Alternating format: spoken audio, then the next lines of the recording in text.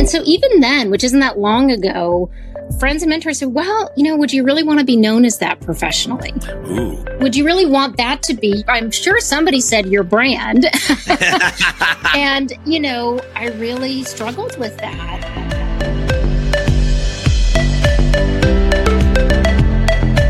Welcome to Lead with Your Brand, the podcast that explores exceptional career success stories, inspiring and insightful personal brand journeys that answer the question, are you coffee or are you Starbucks?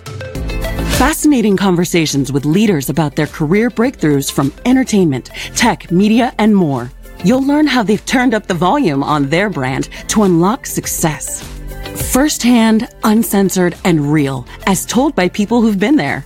And plenty of inspiration and practical tools to help you lead with your brand every day as you drive towards your next career breakthrough. And now, here's your host, personal branding expert, diversity advocate, and keynote speaker, Jason Patria.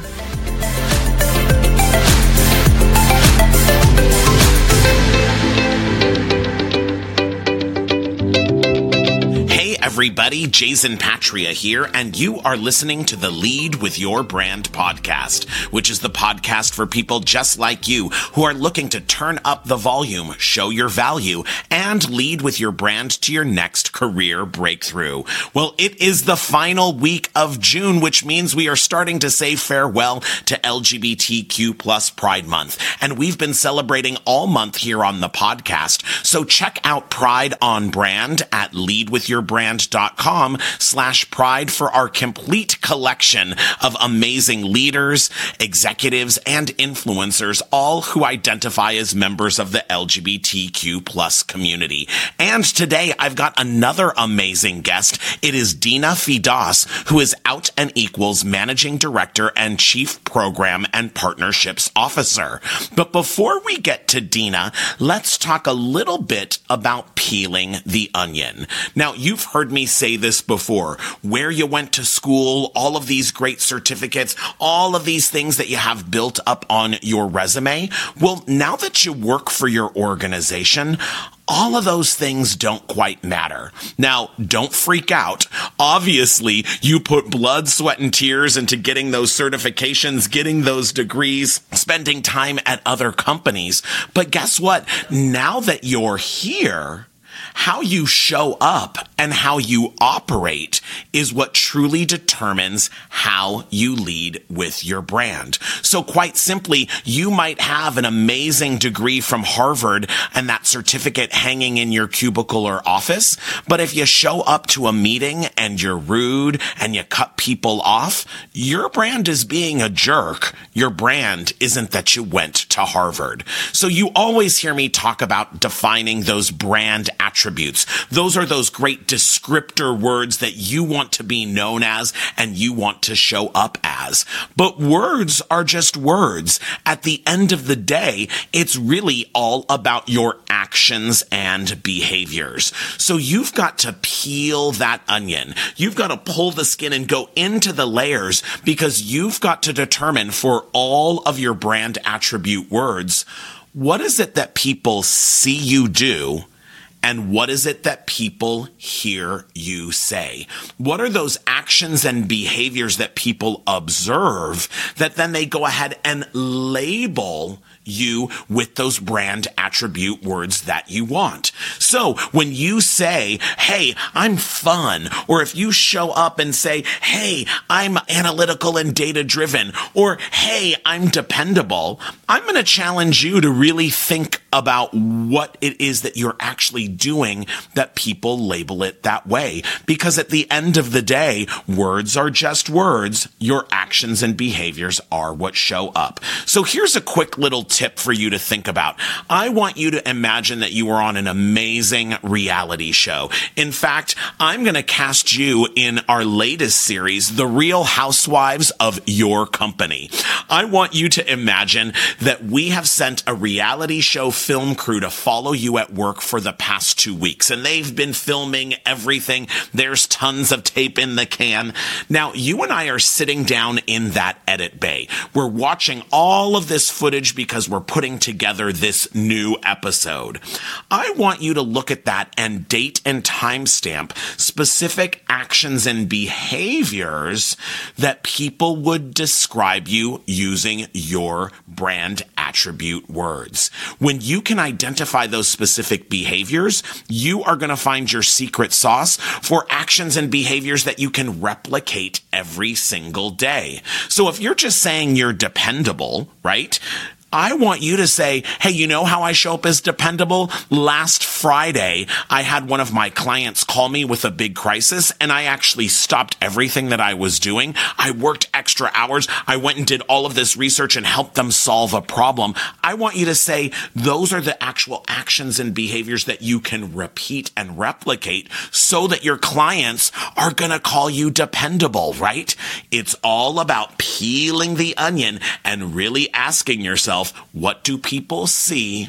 What do people hear from me?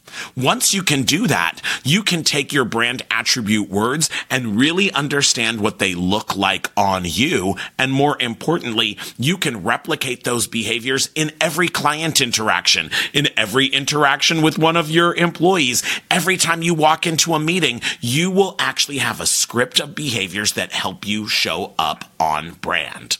Well, I am super excited for today's guest. It is Dina Fidas, who is Out and Equal's Managing Director and Chief Program and Partnerships Officer. Now, Dina oversees its programs, both domestic and global, as well as corporate partnerships, working with the global companies and organizations to accomplish the next level of LGBTQ inclusion. Dina is a leading global workplace advocate. Now, prior to working at Out and Equal Workplace Advocates, she was with the Human Rights Campaign, which we all know as HRC, for 12 years, where she led their workplace equality programs and the Corporate Equality Index that I know all of you are working for companies with 100% rating. Now, Dina was behind some of the movement's largest corporate public policy mobilization efforts, including turning the tide for corporate America's support for marriage equality and the Equality Act. Under her leadership, the number of Fortune 500 companies with full LGBTQ protections rose from less than half to a full majority of 90%. Dina has led inclusion programs on 4 continents and pioneered the development of corporate benchmarking tools here in the U.S. and across Latin America and Asia, all to advance real policy change and impact people's everyday lives. I'll be back in just a moment with Out and Equal's Dina Fidas. For over 25 years, Jason has coached, trained, and developed thousands of leaders and executives, helping them achieve their next career breakthrough.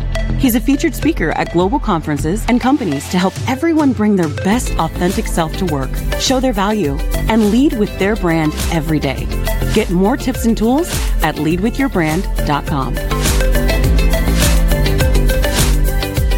And we are back. I have a fabulous guest with us today. It is Dina Fidas. Dina, what is going on?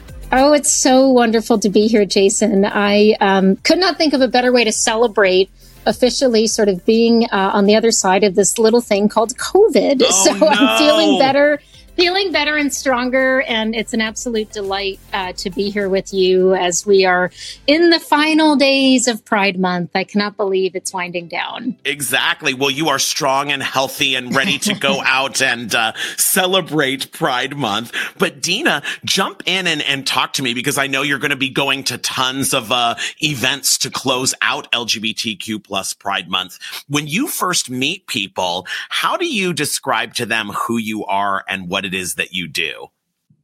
Well, I will frequently make a self-effacing joke that in 15 years of being in this field, I don't know that I've completely mastered my elevator speech, but I will, depending on, it really does depend on the setting, which really speaks to the field. So when I say the field, Jason, you and I met years ago when you were with a major Fortune 500 company. Yeah. And quite frankly, we were in the throes of some of the earliest conversations of things like trans inclusion in the workplace and implementing gender identity protections and, reconciling different subsidiaries to all kind of coalesce that, yes, LGBT inclusion is the right thing to do. Yeah. And certainly, notice I said LGBT, we've added letters. I think we've added, a depth and breadth of understanding of our community. But to your question, I usually explain to folks that actually I will joke that,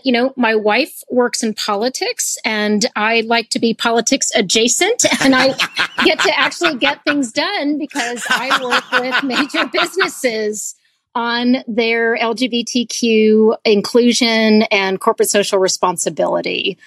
So when I'm poised enough, I can get it down to one sentence, and it helps if my wife is next to me.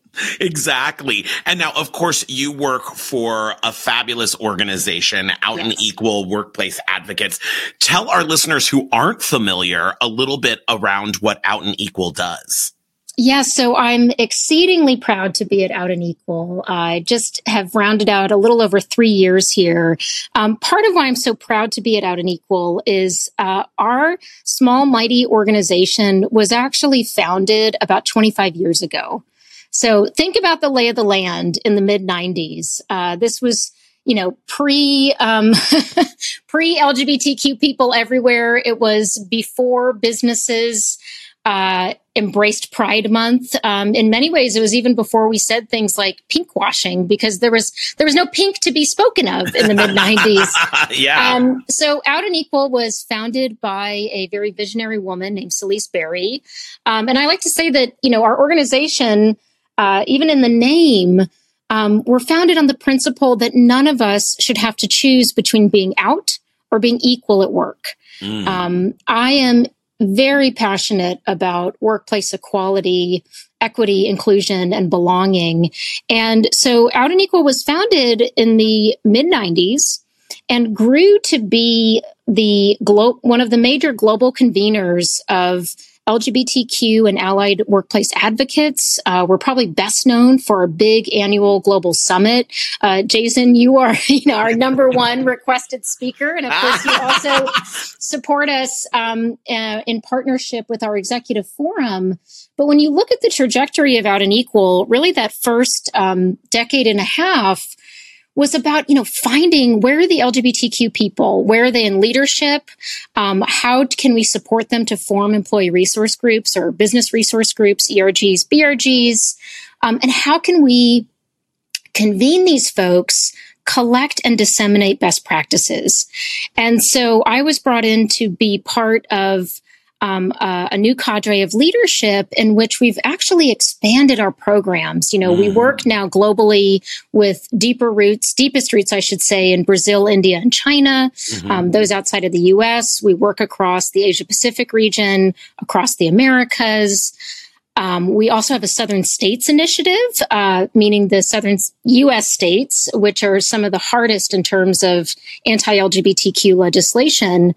And so at present, we're a growing organization that seek to ensure that, again, no one has to choose between being out and being equal, but to bring us to the present, to really ensure that inclusion and belonging are facets of all of our work days, whether we are showing up behind a serving station at a restaurant or whether we are C-suite, that we are embraced for who we are as LGBTQ people, that our talents are tapped, and that we have agency in our careers. And then, of course, we equip more broadly major employers, major businesses with the tools they need to attract and retain diverse talent. And I mean, everything that you all do is just so amazing. And of course, you've got the annual summit coming up, and it's in real life, and it's in Las Vegas. Indeed. I'm so thrilled. And I was, teasing, my dear mentor, friend, and CEO, Erin Uritis, that in many ways, this is sort of a second coming out party for her since she assumed the CEO role. because, we're returning to in person, and just the energy is so palpable. I mean, you may know, Jason, we also had our first, but much smaller in-person event in San Francisco in March, our executive forum. Yeah. And people are just clamoring, they're clamoring to be together. The hugs are there. They're masked, but they're hugs. We're sort of vaxxed and ready to reconnect and be together. Absolutely. And so anyone listening, if you are in the corporate space, this is the event to go to in October, and you can find out more at outandequal.org. So Dina, talk to me a little bit about your career. You've spent almost 2 decades in philanthropy and politics adjacent and advocacy. Yeah. When you think back over those years, what are some of those moments that really felt like career breakthrough moments for you? Mm-hmm. Well, so I'm in my 40s, and I joined the Human Rights Campaign in my 20s. And so that in and of itself, that decision for somebody who is, first generation American, raised in a rather traditional household, huge emphasis growing up in the integrity of work and careers and sacrifice, and you're lucky to be born in this country, and all of that sort of piled on. Long way of saying that in and of itself, the idea that, wow, am I comfortable with my lesbian identity being coupled with my professional identity? And so at the time, I asked close friends and mentors, and this was 2007, and so even then, which isn't that long ago, friends and mentors said, well, would you really want to be known as that professionally? Ooh. Would you really want that to be, I'm sure somebody said, your brand. And, I really struggled with that, and thought, well, because immediately prior to that job, I was working, as you said, in political and progressive fundraising. I did a lot of work with the American Civil Liberties Union, and then I got to be part of the tail end of Hillary Clinton's time in the Senate, and then her presidential campaign, and then some other, smaller Democratic and progressive clients in there. And, I was very happy in that role and content, and got to use different skill sets, but I kind of threw my hat in the ring for this Human Rights Campaign job. And, it's funny, of course, end of the story is I got the job. Even in the interview process, I'm almost embarrassed to say, I don't think I fully appreciated this entire world of corporate advocacy. Yeah. Now, certainly it was at a different stage then, but what I did, I got to join the team that produced the Corporate Equality Index, which is a huge global tool for change, and really the gold took it standard, right? Exactly. And really sort of took it as, the baton is being passed to me. It's not my baton. It's for me to run with, and then to pass it along to somebody else. And so I stayed at the Human Rights Campaign for about 11 and a half years, and loved it, and expanded our work globally, and set up partner indices in Latin America and partnerships in Asia. And this was also an era in which we ratcheted up the degree to which we were able to mobilize businesses for equality under the law, for public policy. Yeah. So marriage equality, at the time, the Employment Non-Discrimination Act, eventually the Equality Act, but just huge tectonic shifts happening under our feet. And so, Dina, talk to me about being at HRC, because you said you didn't fully appreciate it, in the infancy there, but you were able to really expand this work in a major way, right? I mean, you by the time you left, you had almost 90% or something of companies, right, hitting those key equality benchmarks. What did you learn during that time, and how did that help you grow your career as a leader? Yeah, well, I think that I very quickly felt so comfortable, and that comfort was actually stemming from the fact that we were making a business case for inclusion. And so sort of to to mix and match here some personal reflections and then, more overarching career reflections. I think at the time it was like, okay, I'm now comfortable. My brand is LGBTQ advocate. I can be out in the world like that. Great. But then when I would show up, and I did a lot of public speaking, a lot of persuasion work, I had such safety in almost clinically presenting data. It was sort of like, this isn't about emotions. This isn't about who I am, I happen to be a lesbian, sort of almost at the end of the presentation. Right. And I think, in terms of, my own reflections as I was, headed into this conversation with you, because I so appreciate how much you encourage people to tap into those moments and those reflections. It actually took me several years to get to a place of comfort and to feel like my individual identity and story was a value add. Ooh. That it wasn't just about, I was presenting this sort of polished business case. Here's Whitcomb marketing data.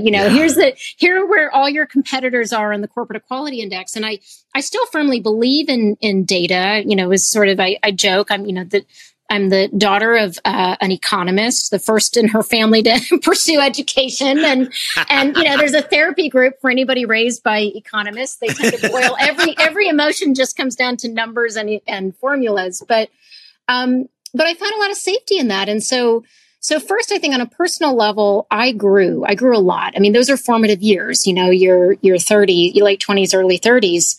But second, part of why I actually made the move to Out and Equal was, one, to this point about the baton, but two, I actually had a few almost cranky moments with realizing, some of, younger staff or interns. I'm thinking, you had no idea what it was like when we were, when we couldn't say, a majority of the Fortune 500. I remember specifically when it was the same year, GE, Walmart, and some other titans of our economy, major Fortune 500 companies, in 1 year passed gender identity protections. Yeah. And I remember when our VP came upstairs, and I'm actually getting goosebumps talking about this.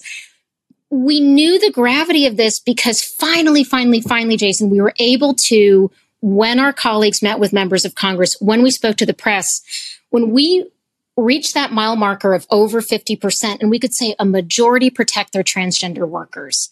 That talking point was so vital to persuasion on Capitol Hill, to persuading other companies to join. And, that is very methodical work. That is not necessarily, can I say, sort of sexy work. You're not marching in the streets. It's not a photo op. It involved a lot of real conversations and methodical work in partnership with businesses, not shouting and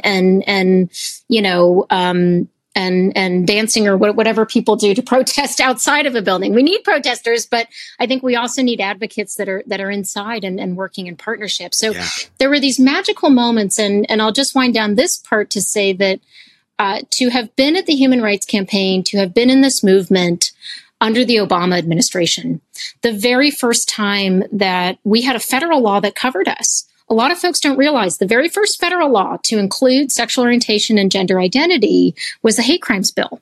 And so we just had these extraordinary times. It felt like, not like you were on a roller coaster that was going up and down. You jumped on the roller coaster and it was just up, up, up, up, up. It was extraordinary. And then, of course, we know what happened in 2016. In the next chapter. Yes, exactly. So I would say it was this extraordinary time of growth and refinement. I think it was also a time that, as we reflect on where we are now, I think we're presently in a moment of much deeper reflection on intersectionality as a movement, on deeper reflection on the diversity of gender expressions, gender identities, and so forth. I mean, I really think that those same, younger workers that I got cranky with because they didn't always appreciate what all the history, they're also the ones, shaking the trees and saying we demand better. So I'm grateful for all of it. Yeah. Now, Dina, you talked a little bit about finding comfort in bringing your own story to the forefront and really balancing, right, the data and the numbers with sort of that emotional connection. Talk to me, what was that moment, or what were some of those experiences that you had that you found, wow, I need to bring this element of my voice forward, or, oh, there is value in people hearing about me as an individual?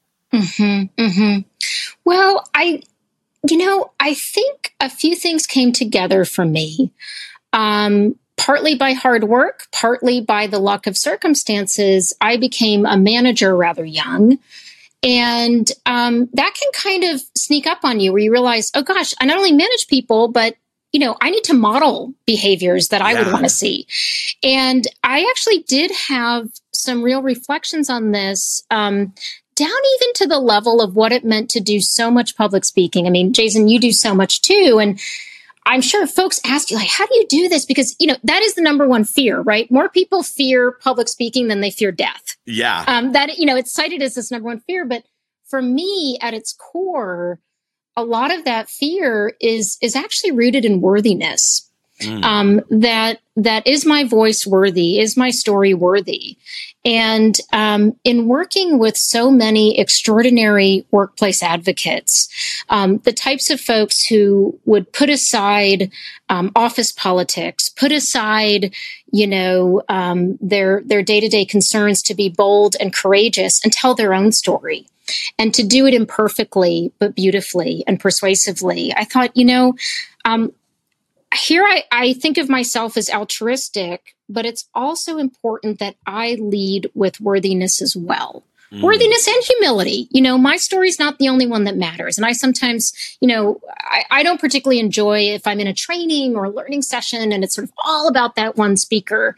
I think that can be very limiting. But to begin to splice in sort of authentic vulnerability or authentic learnings and reflections, when I would open up about mistakes I made, I think one of the first times that I was on camera at a D&I conference, I told about something that I was embarrassed about that I learned from.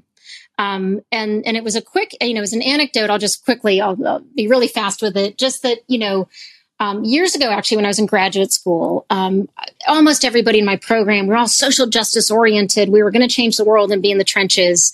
And each person sort of had their little niche field.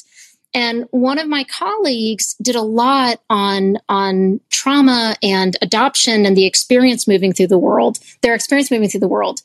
And we were sitting around just, babbling about whatever. And somebody started talking about that he had really dark eyes. And he asked me, like, where do you get? Because I have very dark eyes too. I said, oh, they're my mom's dark eyes. I turned to this colleague and said, what about you? You have such blue eyes. And her face fell because she's adopted. And here I was, I knew her well. She was a friend. I cared about her. And I got a dose of humility in that moment. And I carry those moments with me because, quite frankly, and, we made up and I let her know, gosh, I'm really sorry. I just, had this moment. But that experience of, oh, wow, you can be unconsciously either biased or just kind of running on autopilot about assumptions. Yeah. That is transferable to our LGBTQ world because there are a lot of, it's really tempting sometimes, I think, to get sort of lectury and self-righteous.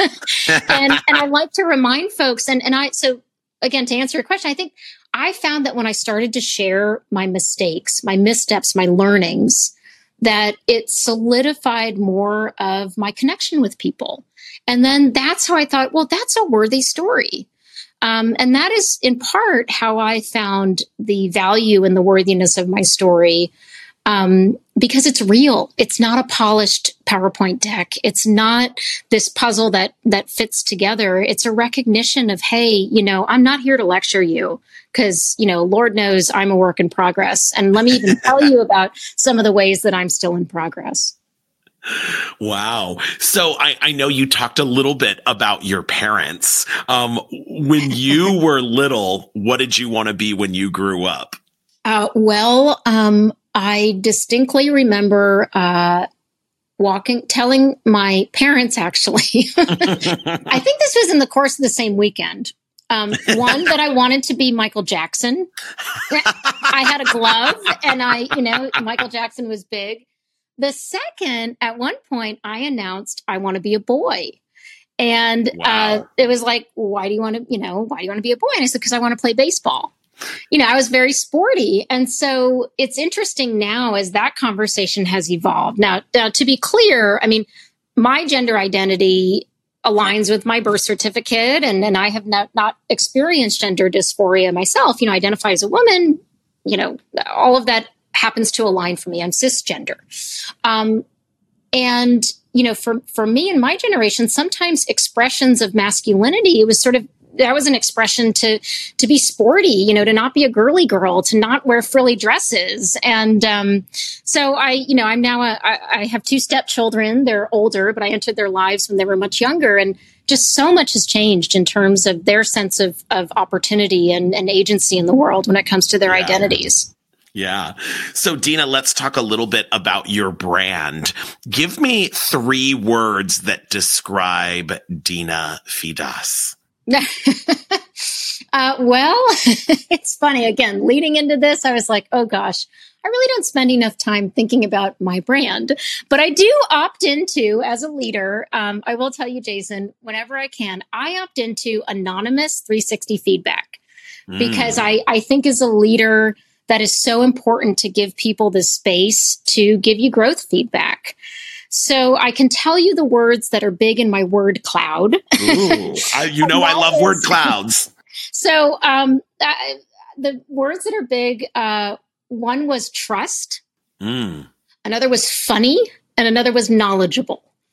And so for me, as I was listening again to your one of your many fabulous talks, one of the things that I think is so important when you talk about brand and when any of us talk about brand, that is, one's brand is not how you wake up in the morning and think about yourself. It's how people experience you. Yeah. Hence why I opt into feedback, because if you asked me at 8:00 in the morning, describe yourself, I'm going to tell you my complex is, I think I can be too serious. Whereas people who experience me every day go, oh no, she's laughing all the time. She's funny. So that's what I mean.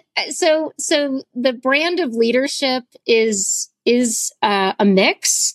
I would also say that a reflection I received, which has helped me, and I think helped me in this field in particular, is that I am a leader and I'm a brand, if you will, that can hold complexity. It is exceedingly rare for me to speak in absolutes, to say this is right or this is wrong. This is progress, this isn't progress. I'm somebody who got phone calls from companies that were in the headlines for firing people who were gay. And I am somebody who has to address a room that varies from the folded arms skeptic to the emotional ERG leader, and needing to hold a lot of complexity. And I think empathy and empathy, I guess.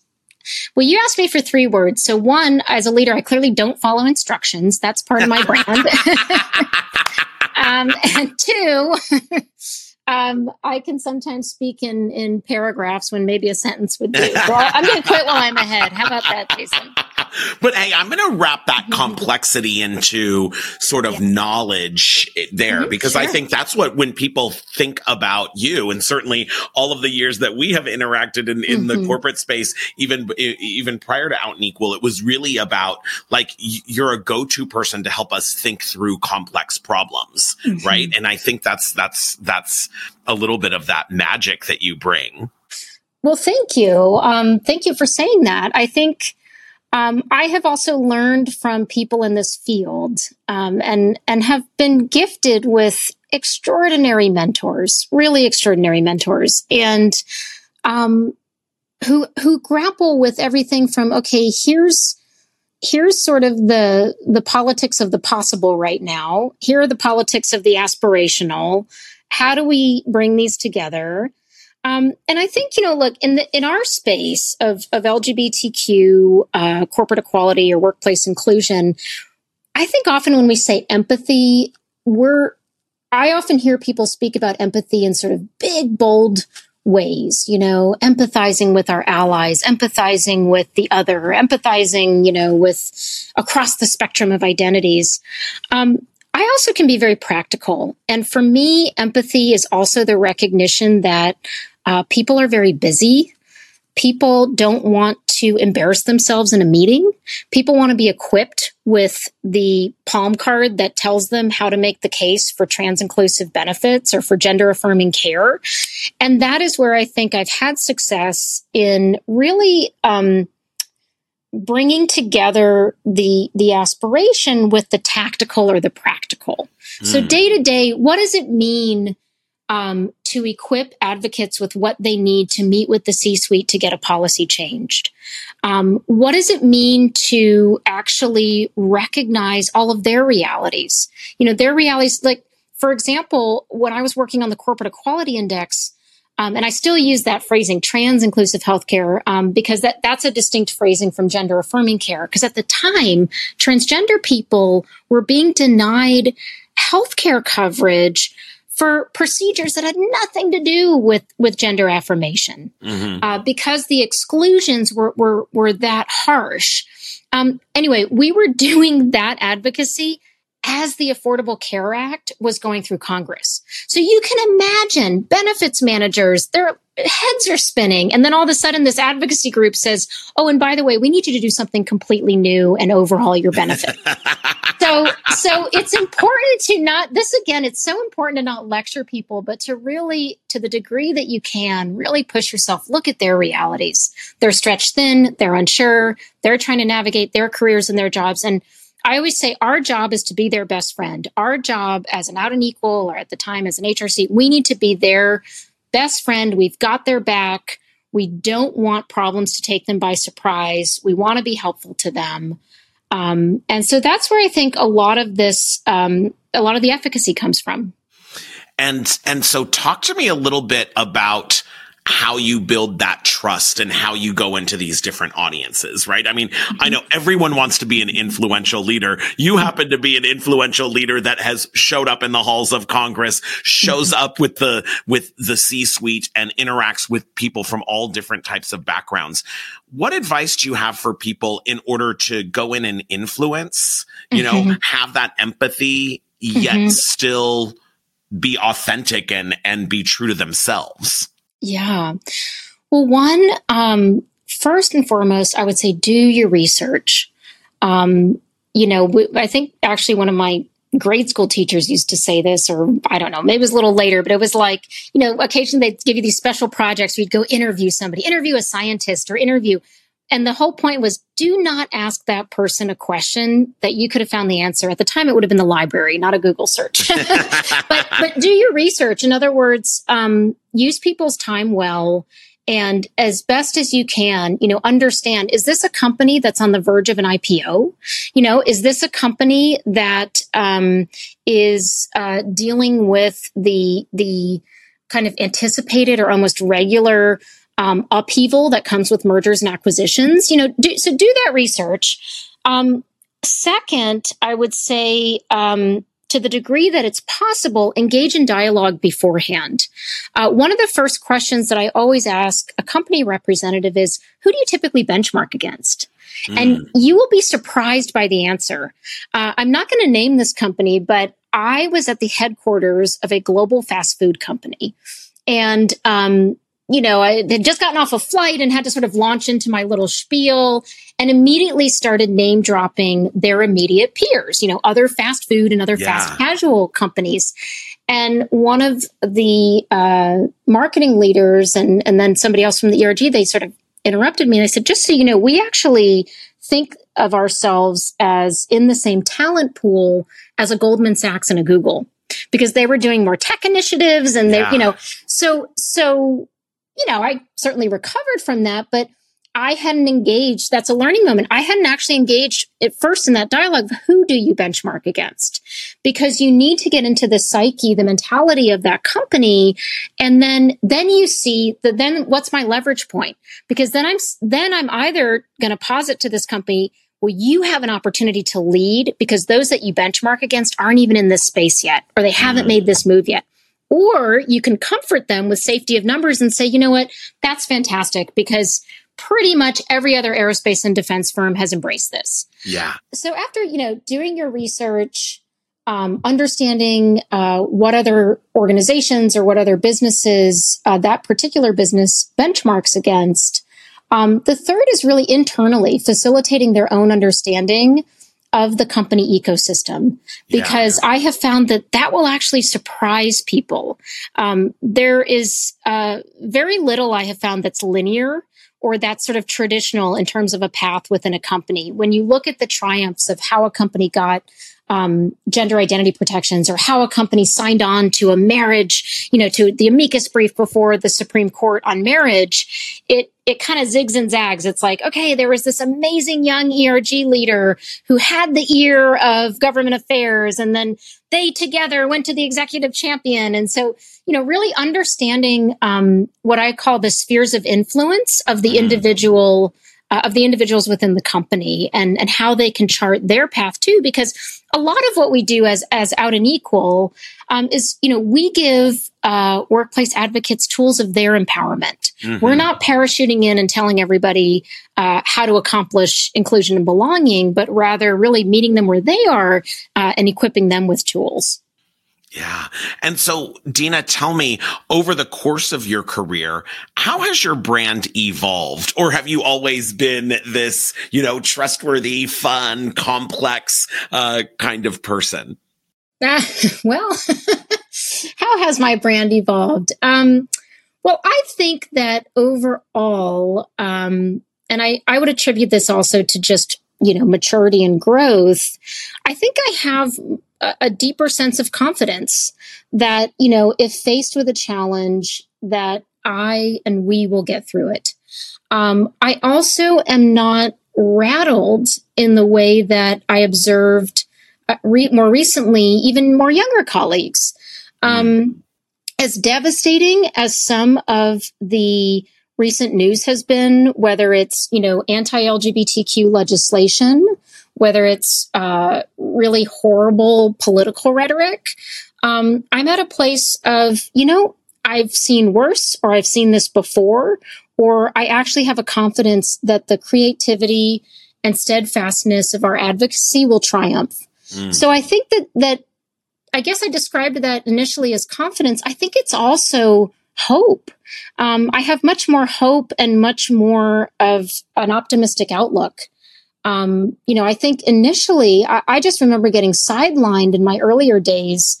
The CDO, the chief diversity officer, came in and was clearly really skeptical about this. And that would sort of sidetrack me. And, I think I was a little too, prone to the whims of other people versus understanding from within what the right path is, what the right direction is. And so I would say that has evolved, in my brand of leadership, where I'm often getting on the phone or on the Zoom these days with companies. And it's actually incredibly comforting for them, for me to say, not to diminish what you're going through, but I need to assure you, I have literally had 10 conversations like this spring, and you're in good company. And in other words, like, so many of us are trying to reconcile this, or, get it right on self-ID or whatever the particular practice is.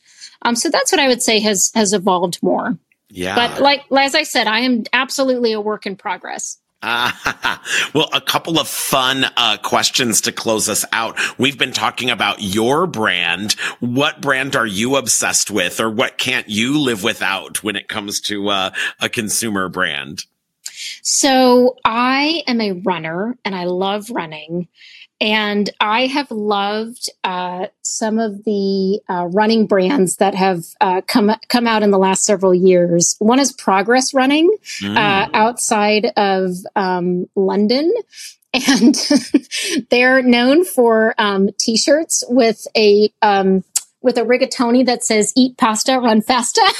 So that makes me giggle, and I love putting on my Progress Running t-shirts. Love Tracksmith running. I just love the whole ethos of the running community. There's a lot of leadership in the running community, a lot of vulnerability. It's remarkable. Very few people will tell you a running story of how they got into it or why they run.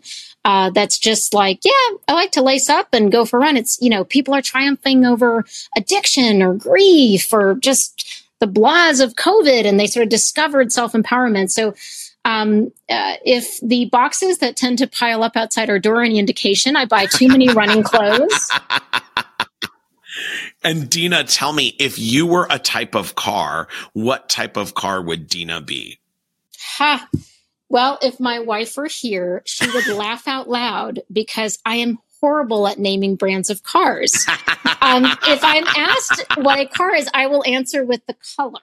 What type of car would you be? It doesn't even have to be a brand. You know what type of car I would be? A movie that I just adore is Little Miss Sunshine. And I think that's a VW van, or the yellow van. That's what I would be. Kind of rickety, like, a little falling apart in places, but getting the job done and getting them where they need to go. That's what I would be. And finally, Dina, what's the best career advice that you'd like to pass on to our listeners? Oh gosh, as cliche as this sounds, as simple as this sounds, it is true. I really, really believe that. And it is believe in yourself. Believe in yourself, because I think that whether it's believing in the dignity of your work, truly, whatever you are doing, I was raised that honest work is honest work. Had some scrappy parents, and believe in yourself, believe in the dignity of your work, believe in your own worthiness, and believe in your own gut. If you are not going to be valued for who you are, and you have the ability to move on, do so. Believe in yourself, and also believe that people are watching you. Believe that people are watching your potential, and believe that there are people who quietly admire you and are learning from you. That's not just the realm of C-suite. There are everyday sort of models and heroes that impact people's lives. And, that's in many ways the story of why and what it means to live authentically as an LGBTQ person in the workplace. You are 10 years later, when a mom's kid comes out to them as lesbian, they're going to remember, oh, wow, I had that colleague, and I can actually tell you about my struggle, or I can tell you that I'm proud. I can tell you what it meant to know that, my mental image of what it means to be an LGBTQ person is you. It's not some scary image. It's not, so I would say, yes, absolutely. Believe in yourself is the best career advice I can give. Yay. Well, Dina, thank you so much for believing in yourself and believing in our community. Thank you for everything that you do for the community, and especially the work you do at Out and Equal. Thank you, Jason, for everything you do for the community, for your friendship with Out and Equal, and for the many, many lives that you've touched and given people just this incredibly invigorated sense of who they can be in the world. So thank you, Jason. Oh, of course. And I will see you in Las Vegas in October at the Out and Equal October 17th. Workplace I cannot Summit. wait. Cannot wait. Thank you, Jason. And I'll be back in just a few moments with my final thoughts. Are you tired of not being recognized for your work? Are you ready to rise above the rest and accelerate to the next level? The Lead With Your Brand Career Breakthrough Mentoring Program will help you take control of your career, develop your own unique brand, and catapult you to a whole new level of success. You are a top performer, and the Lead With Your Brand Career Breakthrough Mentoring Program is what you need to get you there. Visit leadwithyourbrand.com to learn how.